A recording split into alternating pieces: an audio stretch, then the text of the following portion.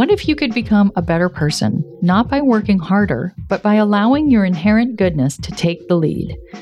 And not because you're a bad person, but because there's something inside you that's ready for more. How to Be a Better Person gives you one tiny step a day you can take to be the person you want to be. My mission? To help you keep growing.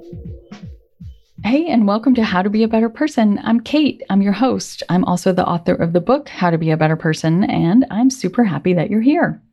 Ever feel like all the things you have to do squeeze out all the time for things that you want to do?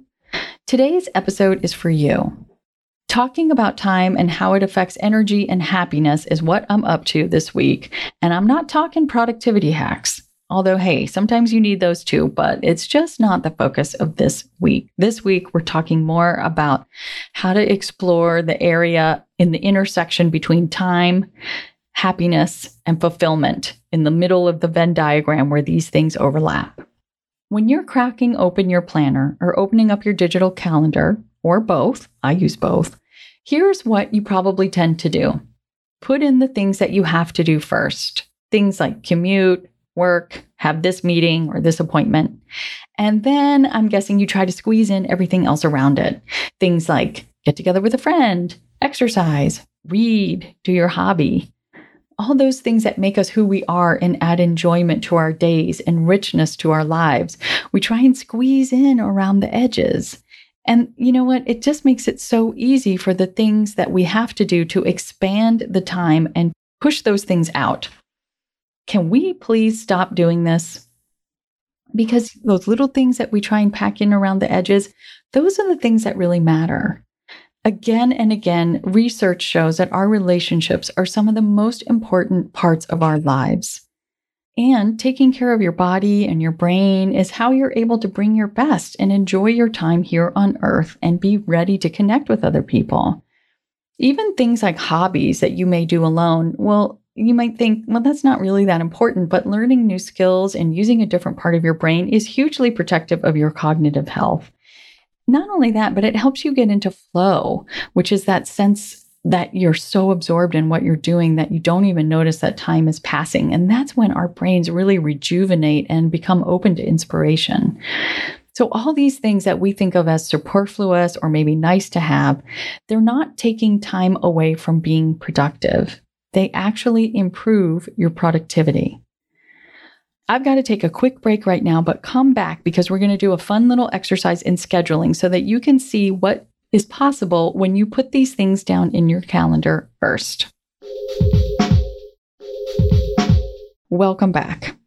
All right, let's say it's Friday afternoon or Sunday night or Monday morning, whenever the time is that you're planning your week or your month.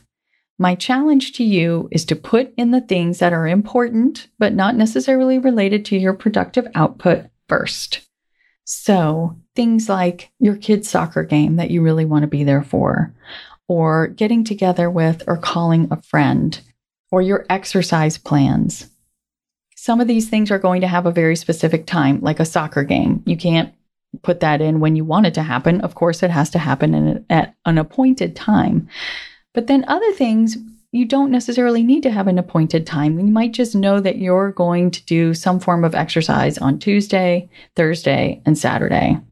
For example, today I knew that I wanted to do a home yoga practice and that I didn't know exactly when I was going to do it, but I had in my mind that I was going to do it after I got my episodes ready to record and then before I recorded. But if I had said, I'm going to do my yoga at 11:30 and I was still finishing up the episodes then I would have felt bad that I was missing, quote unquote, my yoga appointment.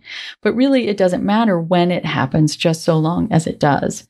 So that makes it hard to actually put on your calendar, but you can put it at the top of your to-do list so that you know that when you have a break between your ultradian rhythms, like I was talking about in yesterday's episode, and you need to go and refresh your energy, then you know exactly what you're going to do. Today, my thing was that I was going to go do yoga, and I did it. It felt really great.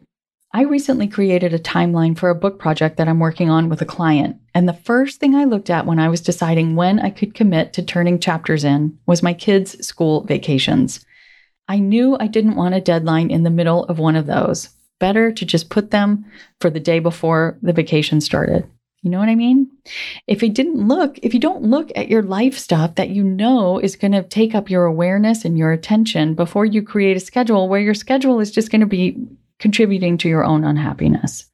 When you put the things that sustain you and keep your head and your energy in a good place first, and you write it down first, everything else around it will fit in because you know you're going to get the things that you have to do done.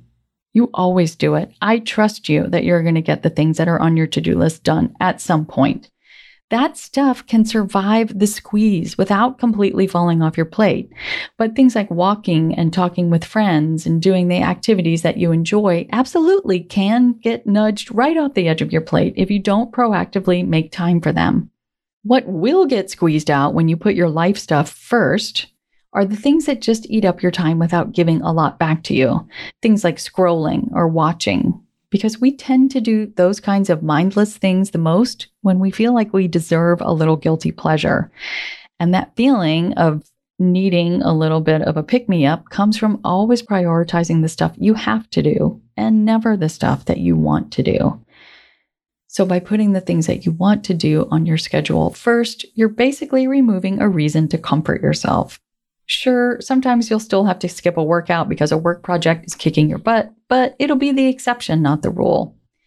It's like paying yourself first, which says that you should take a certain percentage of every payment you receive to put in your savings or to invest it before you start paying bills or buying stuff. Because when you do that first, you really don't miss it, and you just adjust to living on what you have left. But when you wait until the end of the month to save whatever happens to be left over, well, most likely there's not going to be anything left over. So start paying yourself first in time too, by putting those things that matter the most to you in your calendar first. Everything else will sort itself out, and you'll have the energy and clarity you need to make sure that stuff that has to happen happens without feeling like you're depriving yourself. I hope you'll come back tomorrow. I'm interviewing Dr. Cassie Holmes, who wrote the book Happier Hour, which is all about how to schedule your days and manage your time so that you are doing those things that matter to you. And she shared so many great practical tips. I love this episode, and I think you will too. How to Be a Better Person's theme song, Left for Deadish, is by Junior85. The episodes are mixed by Sound Advice Strategies. If you liked what you heard in this episode, share it with someone you think would like it too. Your voice matters. Also, How to Be a Better Person has an official newsletter that sends the past 5 episodes and a well-chosen meme to your inbox every weekend. Sign up at beabetterpersonpodcast.com and click on Get Podcast News. I also love to hear from listeners. I mean, I love it. Send me an email by clicking on the Contact Kate button at beabetterpersonpodcast.com, or you can tweet me at Kate W. Hanley, don't forget the W, or find me on Instagram at Kate Hanley Author. I look forward to connecting with you.